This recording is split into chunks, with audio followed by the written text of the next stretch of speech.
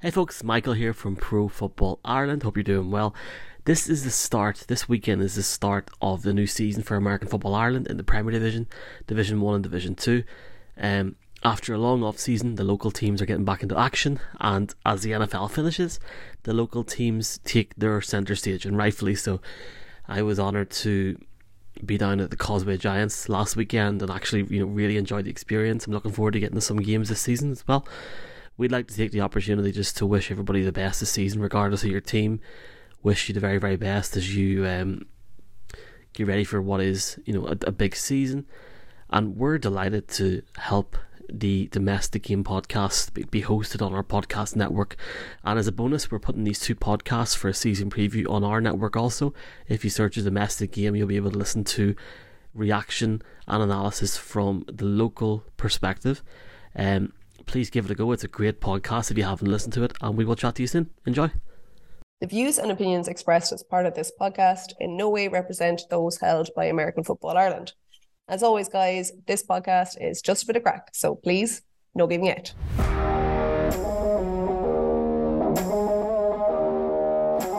Hello and welcome to this episode of the Domestic Game podcast. We are going to review 2022 and project into 2023, otherwise known as the winners and losers episode. So today we are your hosts, Joe Kinahan, Kelly Dwyer, and with us today as a special guest we have head coach of the University of Limerick Vikings, Mr. Liam Ryan. Hi guys, hi Joe, hi Kelly, how are you? Offense coordinator, not head coach, unfortunately. Offense coordinator. You give the vibe of a head coach. You know a lot of it. The reason we brought you on today was you know so much about the league. You should be. I see you as coach.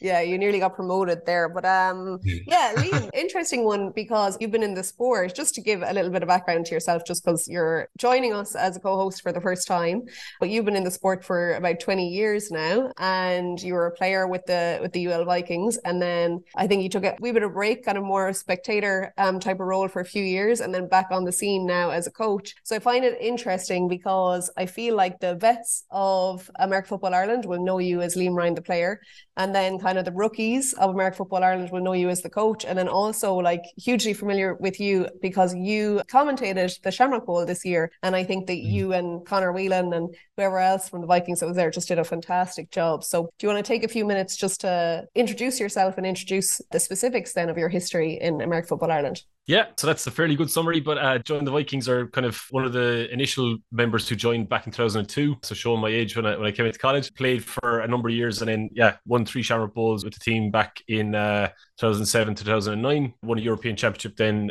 in 2010, and unfortunately haven't won anything since. We've got close quite a few times, but yeah, so I've been really passionate kind of and involved in the sport, involved in the coaching team in Team Ireland for a couple of years. I was actually a board member for a couple of years as well, so yeah, had a really enjoyable time. My career kind of took over for a couple of years, so I took a step back, but I got a job in UL, so I'm actually staff member now in Limerick, the University of Limerick, and got back involved in coaching and really enjoying my time back in the sport. During the pandemic then I got into streaming on Twitch, just playing games. I didn't really have anything better to do, and basically transferred those skills into live streaming games. So live streamed some of the Vikings games last year, live streamed our playoff game against Kildare, our bowl game against the Minotaurs, and obviously then Shamrock Bowl from Belfast was kind of one of the better kind of broadcasts. And also I went up to the flag football playoffs as well in Belfast. So yeah, it's definitely something that we need more of, and I'd love to run a session on how to stream games if people would be interested. But it's definitely kind of the live coverage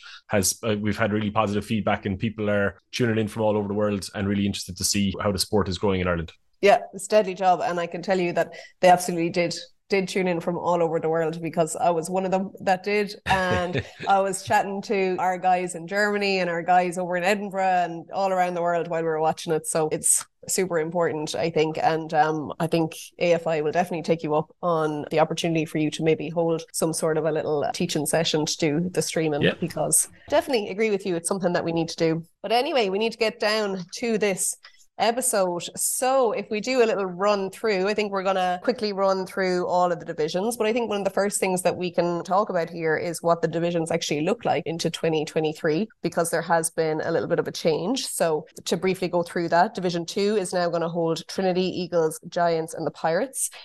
Division 1 is going to have the Rhinos, the Vikings, Crusaders, Vipers, Jets, Mavericks, and the Razorbacks. And then our Premier Division is going to be UCD, Rebels, Cork, Admirals, the South Dublin Panthers, Trojans, Cowboys, Knights, and Minotaurs. And those were in seeding order as well. So that is that. So where do you want to start, Joe? I suppose Division 2 would be a good place to start and work our way up then to Premier Division. Yep. Sound good? Sounds good to me. Are we going to start bottom seeding up or top seeding down? Let's go bottom up. Bottom up. Okie dokie. So that starts us off with the North Dublin Pirates. So if we're assigning winners, losers, Joe, where are they for you? I mean, look, 2022 was not the year. I mean, was it 4 forfeits and you're only playing half your season? It's not a W, I'll put it that way. It's not a win. I think the main thing for the Pirates this year, even if the results in the field don't go your way, you have to complete your season this year. Yeah. I think going back to back on multiple games forfeited in a year is not a good look for your club moving forward. And whatever way possible, I don't know how hard you need to push forward in recruiting, but you have to get your season completed this year. Again, results in the field may not matter as much. Just get the season completed, because that's how you're going to improve and work up from there. More reps, more reps, more reps. It's always more reps. Yep, I agree. And I think a credit to the guys that were there last season, you know what I mean? And even the ones that had done flag through COVID, they were having fun. They were having a good time. That's the thing. It's like your season needs to be fun, win, lose, draw. I mean, it's an amateur sport, so it has to be good crack. So I hope that this new format will work for the Pirates into 2023 and that we will see them back to the Pirates that we enjoyed in 2019 and before. So quickly moving on then to the Causeway Giants. This one for me was a difficult one to say whether they were a winner or a loser, because they kind of finished somewhere in the middle there. They had, I think, their best week 14, which was almost like this shock win over the Mavericks, who'd been like undefeated to that point, which I don't think anyone had predicted. I definitely didn't. So for me, I'm not sure what I'm doing with the Giants, if I'm putting them as a winner or a loser. I kind of nearly want to put them as a winner just for that really strong finish to the season. And then, as always, shout out to the really good players like Ross McKenzie, and another one, Frank Descausa, I think was very strong for them last year. If they're retaining players like that going into next year, I think we could see some good things. Yeah, I mean, you look at their numbers across the board last year, and they only had one bad game defense. As you said, D'Souza there racked in a couple sacks there, and they had some really good pieces on that defense. I think if they've worked on developing their scheme on offense this year and getting a couple plays together, maybe bringing in a couple extra players at wide receiver, it seemed like they had a pretty decent O-line last year as well. So I think if they can get a couple more pieces involved in sort of skill positions and develop an offense that can consistently put, even if it's 14, 16, 17 points a game, they'll push themselves into a pretty good position this year, I think. Yeah. Okay. Quickly moving on then to the Wexford Eagles.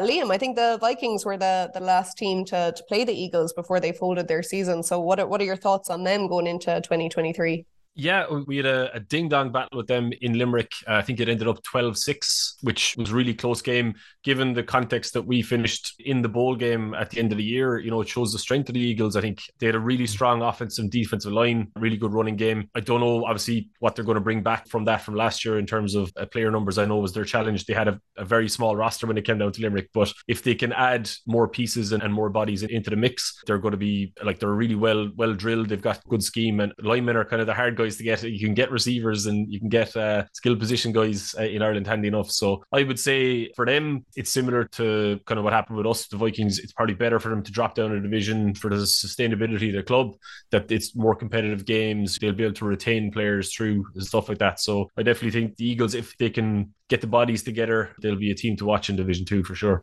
Yeah, I agree. And I'm hopeful that they will have the bodies together, because a lot of their issues kind of came from some of the moves, I feel anyway, that they made in the ahead of the 2022 season, but they're after getting coach Kevin Clapp back. He's after bringing over Brendan McAleese from the Panthers, so that's two good coaching leaders there, and maybe some players as well, because I know that Coach K, when he moved, he brought players with him from the Eagles, so maybe they will have gone back with him as well. You just don't know. So yeah, I would also agree. I think the Eagles are kind of setting themselves up to have a good season, making some good moves kind of early in this preseason. Yeah, I mean those coaching hires were key. I think obviously everything kind of fell apart last year after COVID, but seeing Coach Clapp back in Wexford and seeing the fact that Coach McAleese joined them there, it seems that they have a pretty steady base as far as you know what you're going to get with them, as to how kind of stable things are going to be on the field and how well they can gel a team together with those two coaches there. So I think that's going to be key in this kind of rebuild for Wexford, and I think they'll put together a pretty good season. Yeah, I think so too. They were definitely an up and coming team in 2019 before COVID for sure. They just missed out on a playoff spot, and I think they missed out on it to the next team we're going to discuss, which is Trinity. For me, I'm going to jump in. There's a little part of me that it's sad to see Trinity kind of down in this division, considering that they had made some appearances in bowls and they've really had some strong players and teams over the years. But we could see, I think it's smart. They haven't finished a season. The last 3 seasons they haven't finished. So this, I think, is good for them to go down to this Division 2 and hopefully kind of rebuild the team and bring it back, hopefully at some point, to the kind of the glory days that Trinity have known in the past. Liam, I'll bring it over to you because you've recently played them as well. Yeah, so we played Trinity obviously in the regular season twice. So was it twice or once? Actually, can't remember. We definitely played them in Dublin, and it was again really close game. We had a tie game as far as I know. They had some excellent players. I mean, I know Brandon Atwell obviously transferred to UCD at the end of the season, but he was just all over the field on offense and defense, and obviously the Dwyer brothers and stuff like that. We then played them again in the intervarsities in November, so just a couple of months ago, and they had a kind of a core of new players. They had a big enough squad. They had guys that were passionate and interested. Some guys that were rookies, but you could tell they were really interested in the sport. A lot of Irish players as well, so I know they kind of get criticised a little bit about an over-reliance on American guys that maybe aren't around during the summer, so they seem to have learned from that and obviously taken kind of some notes from UCD and ourselves and tried to kind of keep the core of Irish guys that can stay around during the summer for the later season games. They were also by far the snappiest dressers. They landed in the bus and had like full suits when they got off the bus, which I was very impressed by. But yeah, they played ourselves, they played UCD. I don't think they won either game, but they kind of had a good equipment of themselves. I think that they'll do absolutely fine this year, just given the numbers. Obviously, Coach Drake is a long-established coach in the league and has them well organised and stuff like that. So they were passionate, they were enthusiastic, they had decent numbers and a bunch of young Irish guys that are learning the sport. So I think it's again another W for me anyway. I think they'll do absolutely fine this year. Yeah, I love it. It's a bit of a shame when you go back, like even this was it 2014 and 15 or somewhere around there, like they made back-to-back Shamrock Bowl appearances.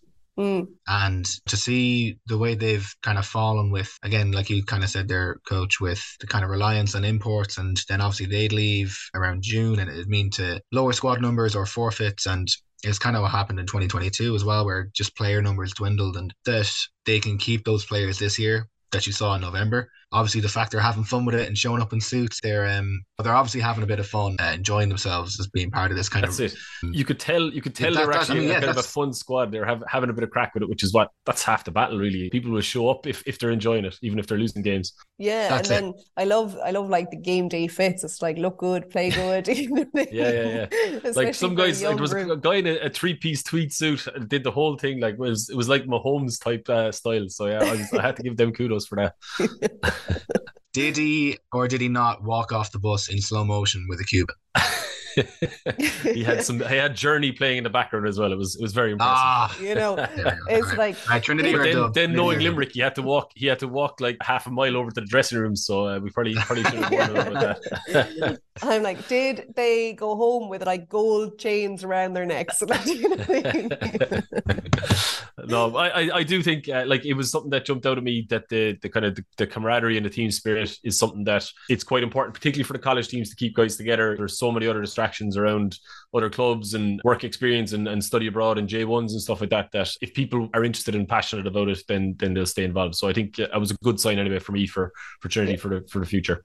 Listen, absolutely as well, because that was what that core kind of group of players that was doing back in the day. They were all just best friends. They enjoyed playing the sport together, and that's what led them to, and you're absolutely right, Joe, they had back-to-back Shamrock Bowl appearances, and one of those as well was an absolute mud bowl. I mean, if I'm not misremembering, there was one touchdown, and I think that was a defensive touchdown that day. It took away the offensive game either side of the ball. I think that was against the Trojans, if I'm not misremembering one of those bowls. Yeah. So I mean, like that, it just goes to show that a different day, different weather.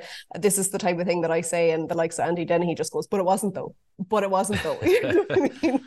You have to be able to play in that. But they were fantastic, and it seems like they might have just kind of stumbled onto that recipe again coming into the next season. So I mean, I hope that they do. The other thing is, through the grapevine, I've heard that some of their good players from last year have transferred to some Premier Division teams. So this seems, like you said, just a completely new batch of players, new young players. If they're having fun with it, it'll work out for them, I think, for sure. Mm-hmm. Okay, does that bring us to the end of Division 2? Joe, anything else to say on that? Not specifically in Trinity. I think it's just important for these clubs, again, like I kind of said it about the Pirates, but I suppose it's kind of an overall thing. Just make sure that, again, if you have numbers to complete your season in Division 2, that's great. And then the results on top of that are kind of just, again, they're just gravy. I think if you can develop in Division 2 consistency on and off the field, and just make sure, okay, we've got our season finished, we've got everything in on time, we've got kind of the money side of things settled, and then like that'll help you build towards getting into Division 1 and then into Premier Division after that. Like, there's promise on each of these teams for these teams to get promoted and do bigger things in bigger divisions. But I think just for this year, like, if you can complete your season, that should be seen as a success in some regard. Yeah, absolutely. Maybe not the be all and end all, but definitely it should be a big enough part for each team season. Yeah, attainable goals. It's like try, score, touchdown every game. You know what I mean? Okay, so Division 1, and this is an exciting division now, if you don't mind me saying. I'm pretty excited for this one. We'll start at the 7th seeding, which is the Razorbacks, and I love the Razorbacks. I just think that they are such an exciting up-and-coming team. They've built momentum over the last season. They're hugely benefiting from the new head coach, Suntan Miller. Their graphics are on point. Everybody likes good graphics, especially in this sport. They won the design battle anyway yesterday. Their graphics were amazing. Yeah, 100%. Yeah. People take note of these things. Yeah, shout out to Lindsay. Exactly. I like some of the other things that they're doing though as well. It's like the collaboration there between the Knights and the Razorbacks, I think is quite good. I love seeing that they're occasionally training together. I think that can only benefit everyone, and I think the Razorbacks are really a fantastic example of a team that's raising the standards of the division that they're in. They really built a lot of momentum, as I said, in 2022. And I mean, they won games that they weren't expected to win. And I think it's been one of the most successful rebrands of a team. I think maybe as successful as like the Dragons to the Panthers, or even IAFA to AFI. It's right up there. They've also, this is a hot take, and this is my hot take, they have gained quite a few players from the Jets, quite a few significant players in the off season. So I mean, that's also going to add a big skill set. A huge one I have to mention is Ryan Beckett, who has been a very strong player for the Jets for a while, and previously was with the Trojans, if I'm not wrong. So I think we can expect some very, very exciting things from them coming into this season. I think they strike me as a team that's incredibly well organized off the field. So hosting a double header bowl game and being involved in kind of putting that all together in their home venue, like that's no small feat. I know obviously Lindsay and the team there do a huge amount of work off the field to kind of get that stuff in place, but to have the kind of organization and the off the field resources to be able to kind of put some of that stuff together, that attracts players, it attracts coaches, it attracts kind of resources, it attracts things in that you're only as strong as your back end team. You know, I think if a club is struggling to kind of get their administration together, that'll reflect on the field and it'll reflect on the coaching side. So I think the Razorbacks definitely, I know obviously there was talk about what way the divisions would be structured and whether they were part of a discussion about being in Division 2 or Division 1, but I definitely think that they're, from a kind of an organizational perspective, they're definitely Division 1 team. I don't know enough about them. I haven't done the scouting on them yet for on the field stuff, but I know obviously Suntan, I've played him and coached against him a number of times, and he'll have them well drilled, and they'll be a tough physical team anyway for sure. Yeah, I mean, they were pretty good on the field as well last year. Like in games they played, they went 2-3. They lose both games against the Mavericks, but they were tight games. I think one score was like one game was like a 5-point game. They lost the 1-score game against the Jets, and they beat them in the other one. Like they've been a competitive team they were a competitive team last year, and they've seemingly on paper anyway gotten better for their roster. I do think the one thing is that they've got a bit of a target on their back now. A certain memes page, who will not be named, has helped portray a narrative that the Razorbacks they didn't replace any relegated team. They were promoted on the fact that they've been building well. And I think that's a positive. I think they should have been. But I think there'd be some who, and there could be some in this division or some outside it, but who may think that they just got given a promotion. And I think the Razorbacks will show that they earned it. And I think they'll put good results forward this year. But I do think that they do need to be careful about that target now, because there will be teams gunning for them, and maybe to try and feed that narrative further. So I will say that the Razorbacks, I think they are a good team going forward. And I am very excited, not only just to see this team in action, but to see those away uniforms. I'm a big kit guy, and when they showed those baby blues, nice. I got like not safe for work excited. Yeah, but I will be attending a Razorbacks game for sure. But I do think it's a valid, like if a team can show on from an audit perspective that they have the resources, they have the kind of behind the scenes stuff, they have the players, they have all that sort of stuff. I think better for them to be up in a competitive division, playing competitive games than run in Division 2 if they were to, and it being a demotivator both for their players and for the teams in Division 2 as well. So I think obviously they're deemed as competitive within that division, so they're justified to be there from my perspective anyway. But I get what you're saying in terms of promotion, relegation side of things. But I think if they're able to play in it, they should be up there. Yeah. I'd agree. I'm just saying that, like that again on Nimni's page, the narrative is out there, and there's evidence of some people holding this opinion. So they, at least, I think they'll prove people wrong, and I think that they will have a great season. I can see them. I mean, off the top of my head, having a look at who they're playing. I mean, I think 4-4 is very reasonable for a team that just got promoted. 5-3 maybe. Like, I think they could be a playoff team. Yeah, interesting. If we're projecting. It's one of those things that as a competitor, you find the narrative you need to find to grind out the win, to get yourself into that headspace where you're gunning for that win. Like, absolutely, if I'm lining up against the Razorbacks, am I telling myself they don't deserve to be here and blah, blah, blah, blah, blah. Absolutely, I'm doing that. Like, do you know what I mean? That's what I'm doing like when I'm out on the bench, like, whatever. But like, realistically, yeah, like they've done enough to show that they should be there. They're a competitive team. And you know what? I reckon that they'll welcome that challenge as well. It's like, if they know that's what other teams are thinking about them, they're more than happy to take that challenge on and try and make their point, and I've no doubt but that they will. But I think that is a very good point, and a nice little insight into how it works on game day as well, you know. Yeah. Righty, next seeding is the Louth Mavericks. How are we feeling about the Louth Mavericks? They were almost there, weren't they? Yeah, they were. They had a great season, and the last hurdle, the very, very last hurdle, it blew up. Obviously, Robbie had been on, and Robbie had said about the numbers at training before the game and how they hadn't exactly retained at a very high level, and I think that eventually showed when the final came around. I do think that they have done a fair bit of recruiting around Louth anyway, and you'd hope, especially coming up a division now, that they do have a minimum amount of players where you can say, okay, we are confident with that we have, say, 25 players for Division 1. We have 25 players, and we're going to have each of these players at a competitive level. They're not just being thrown out there. So I think on the whole, I think I'm fairly happy with the Mavericks being up. But just as far as last season goes, like that last hurdle, like that's a killer. Well, you say that. How well they did. You say that, but I mean, they did lose to the Giants at the end of the regular season as well. So the Giants were the one that kind of made the initial crack, if you know what I mean. But I do get what you're saying. They did lose momentum towards the end of the season, which is a shame. I think that they have welcomed this off season. I think they've used it very well. I've no doubt at all. I know that Alex Sims in particular, who's taken over the presidency there in the Louth Mavericks, is just an incredibly positive, proactive person.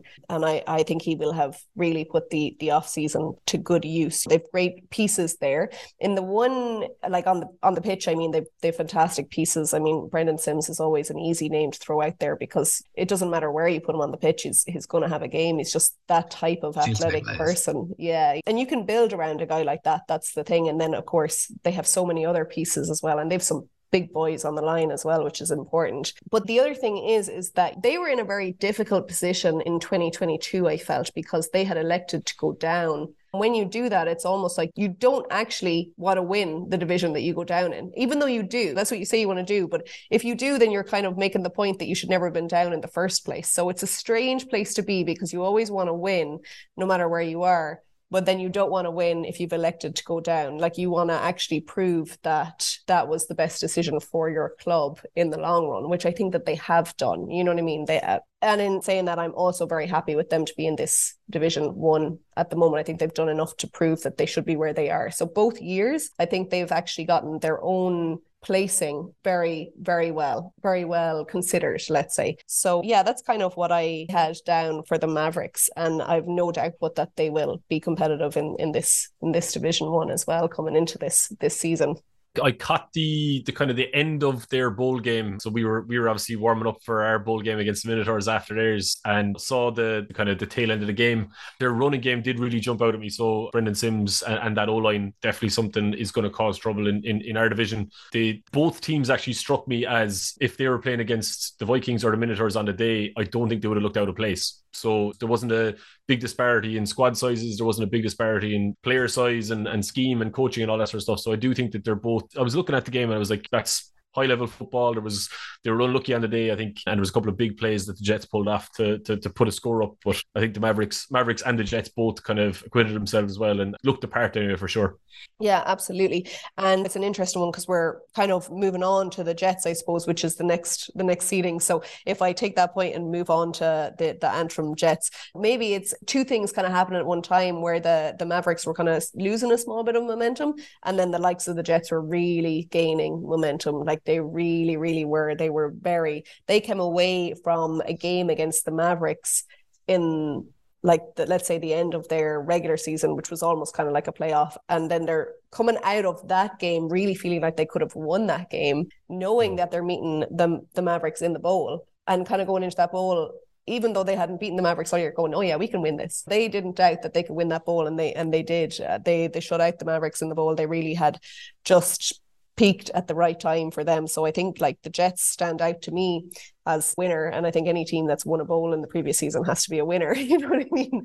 The only thing that I'm concerned about is that they have had some player losses in the off season, as we kind of alluded to before when we discussed the Razorbacks. They have had a few important players that have kind of migrated. We see this in AFI every few years, where we have like almost like a mass migration of players from one place to the next, and that is as old as Irish American football in Ireland actually is. It's like it's almost like a tradition that we do.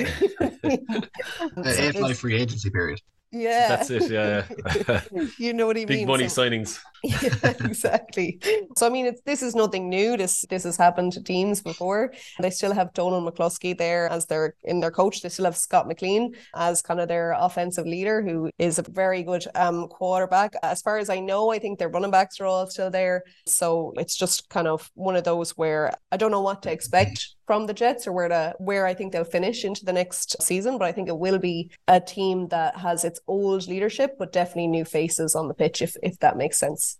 Yeah, and I think that's part of the joy of any season like this is you can make predictions on the previous year, but teams can lose a group of players or pick up a core of players, and it does change quite quickly. The Jets did seem to me like they probably had the most balanced offense in the division in terms of kind of they had 2 or 3 running backs with 3+ touchdowns. They had Scott McLean, I think, had 7 or 8 touchdowns. That they're probably the most kind of well-rounded in terms of scheme. I know the Mavericks and a couple of other teams had very strong running games, obviously, but definitely the Jets offense is something that will put up points in this division, and I think they do need to recruit a couple more players to refill lost slots. But yeah, it's a bit of an unknown coming in, so some of those teams I think we won't really know where they stand until a couple of weeks into the season, but definitely I think they'll cause some upsets for sure.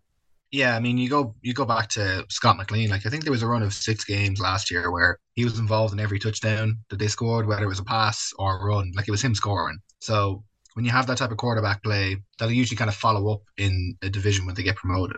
And I can see him doing very well this year as well. It's just, again, like you said, Coach, it's just making sure that they're filling those places that they lost in the annual AFI free agency period. And it's just making sure that you can kind of have a steady base moving forward. Like, I don't think anybody's projecting the Jets to win the division. Like, you're probably saying, like, unless you're really low on the Jets and you think they're going to get relegated, I'd say you're probably projecting them to stay in the division, maybe make a playoff spot, but around that kind of 4-5 area, 4-5-6.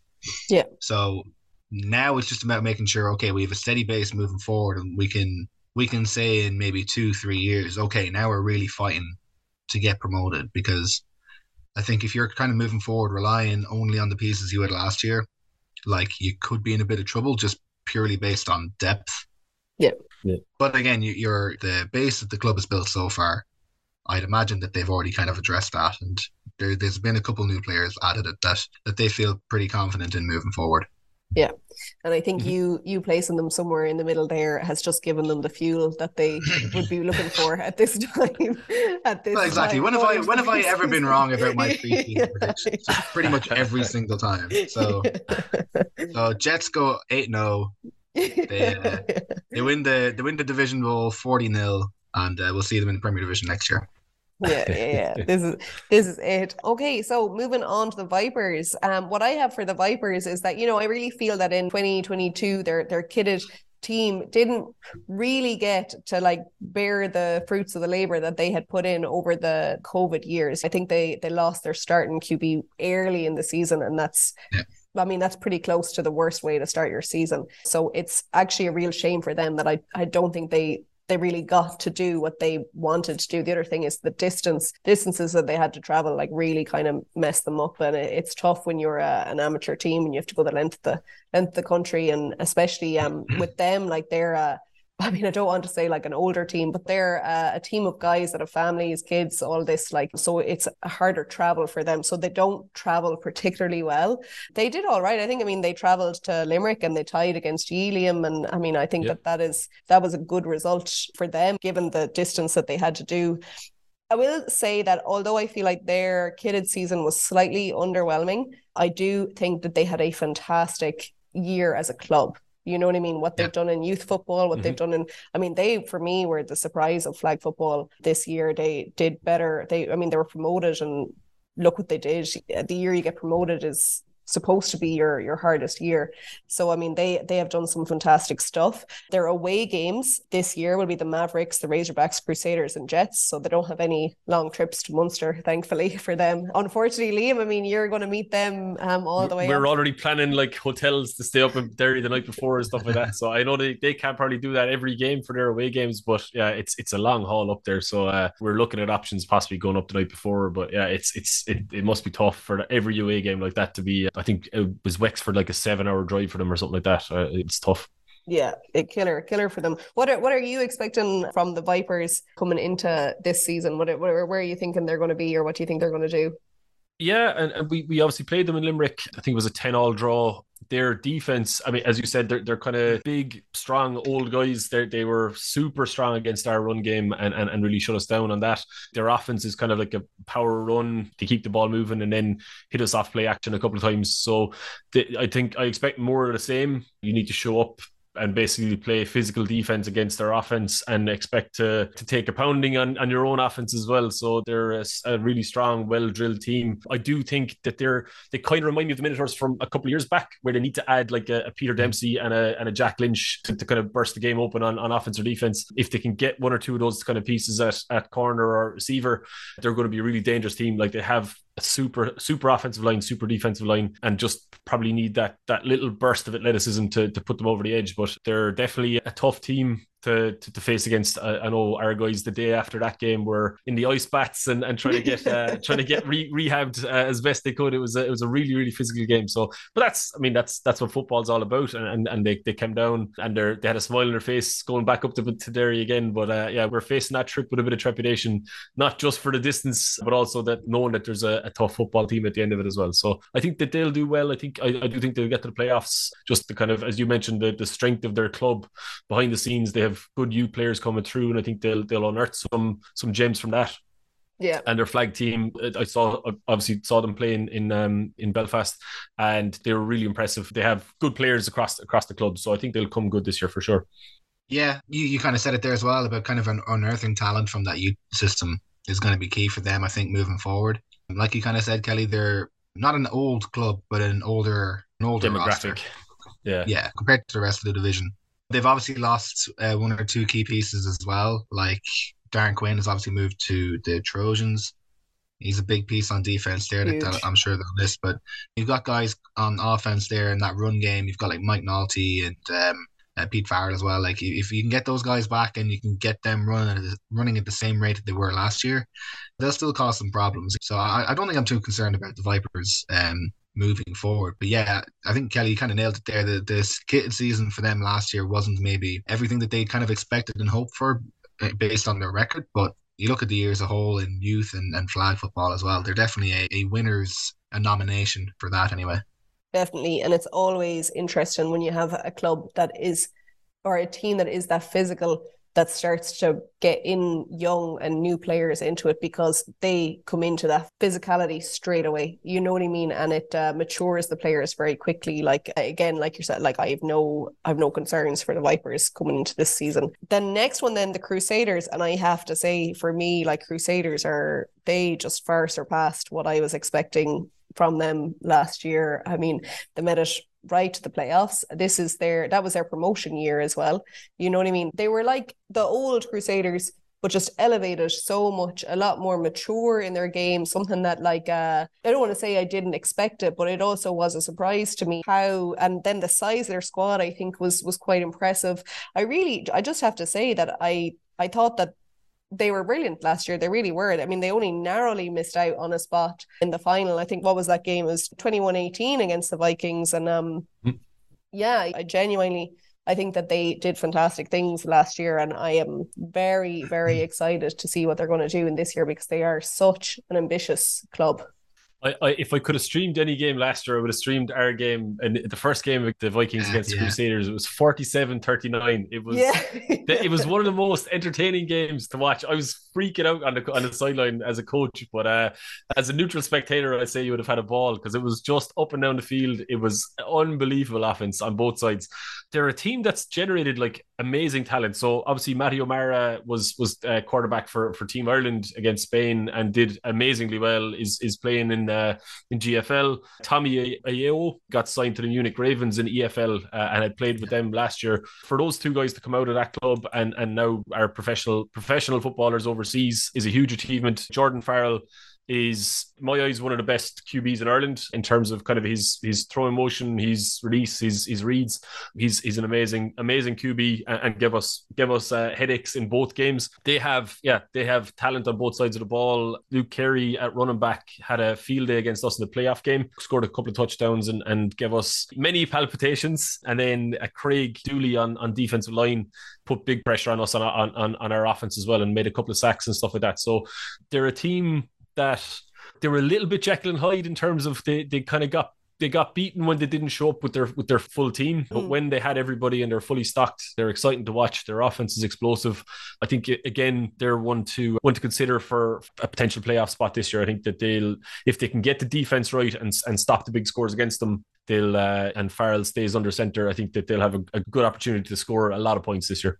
Yeah, and even as you say that, it's like the other thing, the fact that they've had such gems come through their club is one thing that you say amazing, but the other thing is to have played last season without those gems and to still have done what they did. You know what I mean? Yeah. Whatever they're doing from a recruitment perspective or a coaching perspective, they're doing it right, obviously, because they're getting exceptional athletes and guys who are really good at football.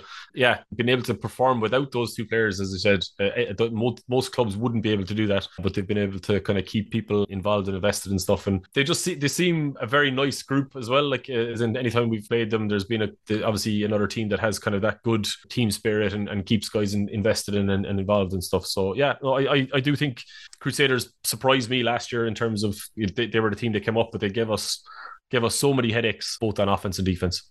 Yep. Yeah, I think the main kind of topic of discussion when we were coming into last season about the Crusaders, Kelly, was losing Ken Farrell as a coach. Yeah. And I think that maybe lowered our expectations as to whether, how much are they really going to do? And they ended up outperforming every expectation I think anybody had set for them. Like, again, they had two great games against yourselves, coach, and they beat the Vipers and they played pretty close games in playoffs. Like, at their team moving forward. Where, and again, like you look at say Robert Brown and Sidney Pindy and Keelan, obviously, Jordan's brother. That you look at guys like when Tommy wasn't available for the Crusaders, you thought, oh well, who's Jordan to get the ball to? But they've developed talent there where Jordan can spread the ball around now, and you're there trying to cover the whole field now as opposed to maybe just half of it. Yeah. And it's made them, obviously Tommy, if you have Tommy on your team, use him as much as possible. I'm not saying that, but they've a bit more they're more dynamic now because they have the whole field to work with. And obviously it said Luke Carey, who's kind of grown into a bit of a cult hero here at domestic game. We've had a few chats with him, but he's a really talented running back who can make you miss, and he's not afraid to run through tackles either. So yeah, they're an excited team moving forward. I think they're a dark horse, dare I say, for this year. Maybe sneaking up on the top 2 seeds here. I think definitely look out for them moving forward. Yeah, I think they're like a perpetual dark horse, aren't they? Do you know, they always have that kind of element to them where they could do anything on any given day. Like they really, really could. And the only I like about them as well, the likes of like Luke Carey and even Keelan Farrell, is that they're young players as well. Like they're young. And that Keelan Farrell, I mean, like he is just a firecracker, I swear. I remember I was at a camp with him, Wolfhounds camp. This was flag now, obviously. I mean, I wouldn't be at a kiddish camp. And I remember he went out on defense, and it was, I don't know what happened. I think he hadn't heard like the play call, or he hadn't heard something like that. And so he's kind of standing there, what am I doing? What am I doing? What am I doing? The next thing, the ball is snapped, and it just switches. He just clicks. You know what I mean? He just so natural to him. He ended up like making a pass deflection, and 2 seconds before these are, what am I doing? What am I doing? Yeah. He just has this kind of instinctive. Very like natural ability, and he's fast, he's explosive. So yeah, that's a very good shout out, Joe. I agree with you. I think that he's really kind of come into that team very, very well. So next exciting one, this one, the Vikings. Liam, do you want to rate your old team, or will we not? So we were definitely losers last year. You know, Joe beat us in the bowl there. Unfortunately, not to bring up any grudges here or anything, but I know. Keep bringing it up. No, we actually, Joe, we had a fantastic year last year. We had the vast majority of our team. It was their first ever season. We recruited some excellent talent. So Rob Brown obviously made the Irish team to the game versus Team Spain at the end, and acquitted himself well and did excellently. Aidan Maher, one of our running backs, had a phenomenal season. I think he was the top rusher for Division 1 last year. Yeah. Just that we kind of, like Joe was saying, in terms of the teams that drop down a division, you need to finish the season. You need to come out of the season with the kind of a better structure and the foundations built for growth. I think last year was that for us. I think if we'd stayed up in the Premier Division, we probably wouldn't exist as a club. We would have just got beaten around the place. Whereas I think we were competitive. It was the right decision for us as a group of coaches to drop down. Would have loved to have won, but obviously that wasn't our year. But I think we've the building blocks there. We've a decent O-line. We've got a good defense. We tried out a new QB for the intervarsities. So Finn O'Donovan, who played wide receiver for us last year, played some QB for us in the varsities and seems to have done well. So we've got a bit of a QB competition now with him and Kieran Gilhoo. So we'll see how that pans out over the next couple of weeks before the first game. But yeah, no, we're in a good place. We've got good kind of roster of players. Obviously, some new talent coming in through the university and stuff like that. So we're happy with where we are, but obviously it'll all pan out as the season progresses. Yeah. No, I actually think he did a fantastic season last year. I was kind of didn't know what you were going to do, and I think he did kind of surpass the expectation of you, especially in a rebuild year, to make it all the way to a final and to really, I mean, Joe, you know, they really did put it up to you, like. Yeah. But it's just a fantastic way to finish a building year. And then I'm very excited, obviously, for what you're going to do. I mean, I say I'm very excited because I'll always probably see the Vikings as my kind of football home. So yeah, and the other things then that I just think you're doing so well is the off-field stuff as well. So it's like something you said earlier in the episode is that the administration has to be strong or else it shows on the pitch. Well, I mean, if the pitch that you're playing on in Limerick is anything to go by, there's absolutely no problem with the administration. The changes that you have made have just been, or the growth that has happened there in Limerick has just been huge in the last year. So yes, super, super excited for what's to come for you, not just next year, but year on year on year. Joe, obviously it was your team that met them in the bowl. Like, how are you feeling about the Vikings in 2023? Yeah, I mean, it's not just because you're on, but like the Vikings are. If you don't have the Vikings as the favorites for Division One, like I don't know what you're on. Like you look at their pass rush. I think I got killed for like 7 sacks in one game. I can't remember if that was our home or away game, but I think it was 7 sacks. The three of the top five pass rushers in Division One last year were from the Vikings. You don't unreal running attack. I think the top two players or maybe top three in the division were all Vikings players. Like you have all these stats and you have all these trends that you like, and obviously then you look at the talent in the field. You're like, Jesus. I mean, if you're going purely just for the favorite, who you think is going to win the division before the start of the season, if you don't have the Vikings, I have absolutely no idea where that opinion has come from. So, not to put the target on your back. You just did. Yeah, you just did it. Well, we haven't done the Rhinos breakdown yet, so I'm obviously gonna big up the Rhinos. They're coming locked and loaded for next year as well. Yeah. No, I think I'm putting it out there now. I have the Vikings to win division. Ooh, okie dokie. And then we have the Rhinos. I think that the Rhinos are one of those. It's like, I can see the benefits to them if, let's say, okay, to start at the start of what I was going to say there, but they have been, let's say they've been demoted, but that really only came right at the end of the season last year. I think that went right to the very last game against the Knights. So they were in contention to be in the Premier Division this year. I could have seen benefits to them staying in Premier and also benefits to them going to this Division 1. But I'm actually very happy with them here in Division 1. I think they're going to be competitive in Division 1 because they were actually not a bad team last year. And I think that them being in Division 1 does make that division just that bit more competitive. I think they are going to have really good year. I mean, for me, probably the big upset in Premier was that Week 7 win over the Cowboys, which I don't think anybody had anticipated, given that the Cowboys had kind of put them away at the start of the season. So you do see that they were building something in the Premier Division last year. So yeah, I like this for them. I think that they're going to have a very good competitive year with this placing into 2023. I've started obviously doing a bit of scouting on the Rhinos. We play them in week 1, which is going to be spicy. Yeah. But they strike me actually as a very similar team to us in the Vikings. So they have an excellent pass rush. Some of the top kind of sack stats from last year were Rhinos players. Their QB, Ethan Foster, runs the ball really, really well. So they have an excellent running game. They scheme quite well to get him through gaps and stuff like that. So they strike me quite similar to us. Good pass rush, good running game, and I think that they've always had really good, strong leadership in the club. They've been thereabouts in terms of being a Premiership team over the last decade or more and stuff like that. So I know they won a bowl years and years ago to come up. So they've put up points on like that 28-16 obviously jumps out, but they scored against the UCD defense. They scored against the Trojans defense. They scored fairly consistently throughout the year. Obviously, they're giving up big points against fairly high-powered offenses, but if they can get the defense piece right and get that running game going and add a bit of a passing element to it, I think that they'll be good. But yeah, I think week 1, March 5th in Limerick is going to be a fairly telling one.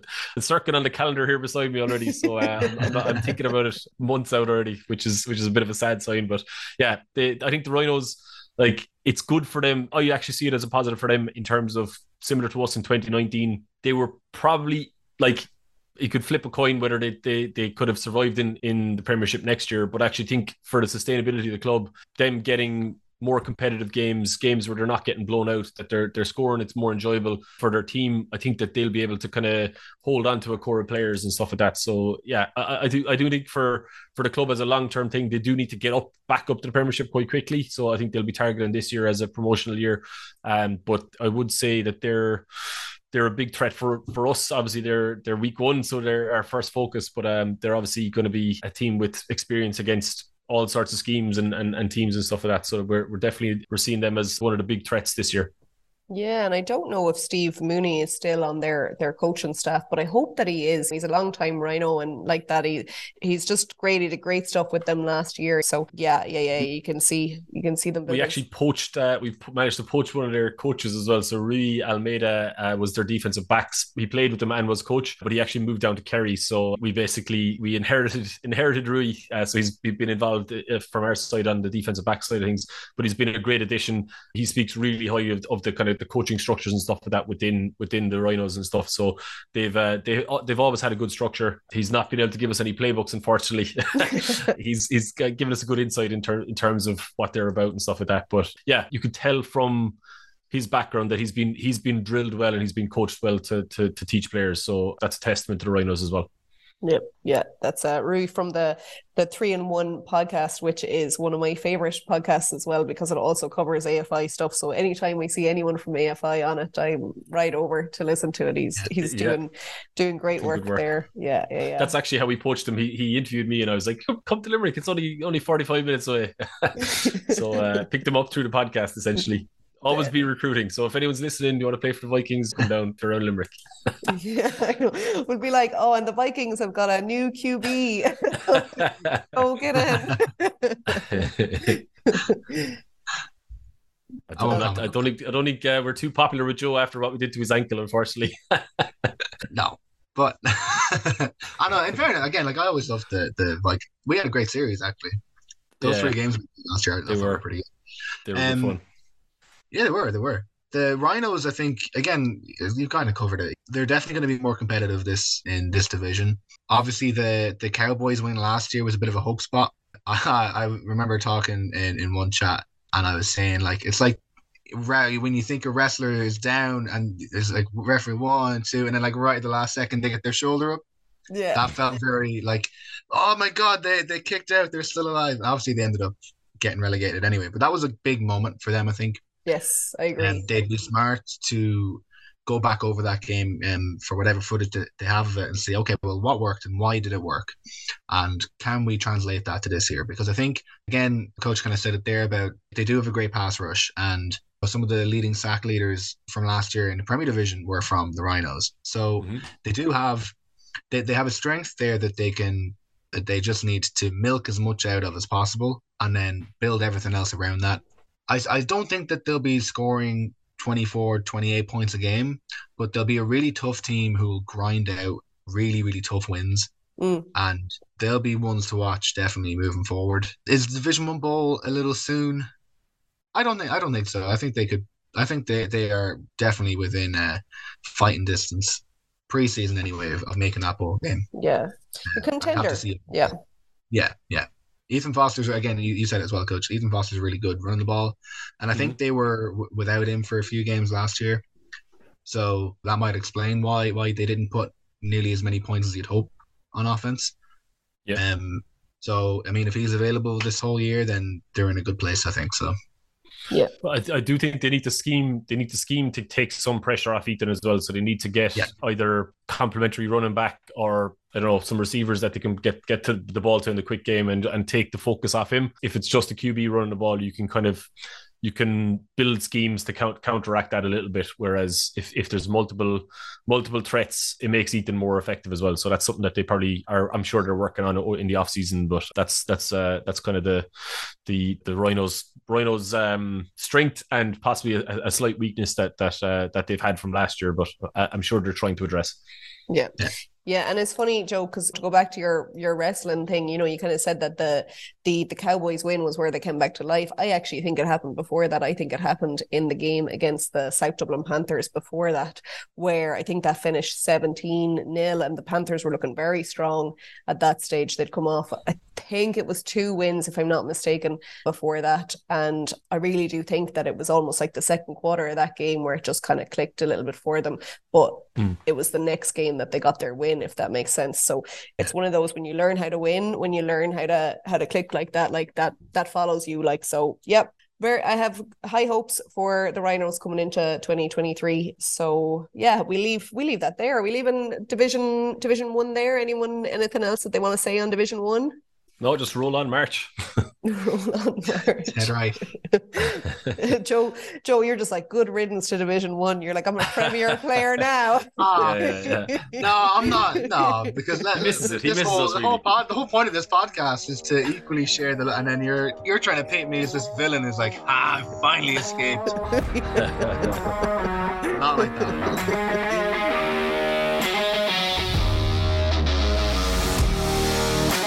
that is it for part 1 of our preview episode, the winners and losers episode.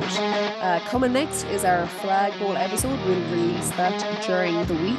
And we also have a special announcement, which you may have seen on our socials, the AFI socials and the Talking Balls socials, which is that we at the Domestic Game have partnered with the guys and gals at Talking Balls in a new collaboration for their show Green Zone. So check that out at the Talking Balls socials. We're excited. We hope that you are excited. And then finally, join us again next weekend for part 2 of our preview episode, the winners and losers, where we will move on to the Premier Division. Okay, catch you then.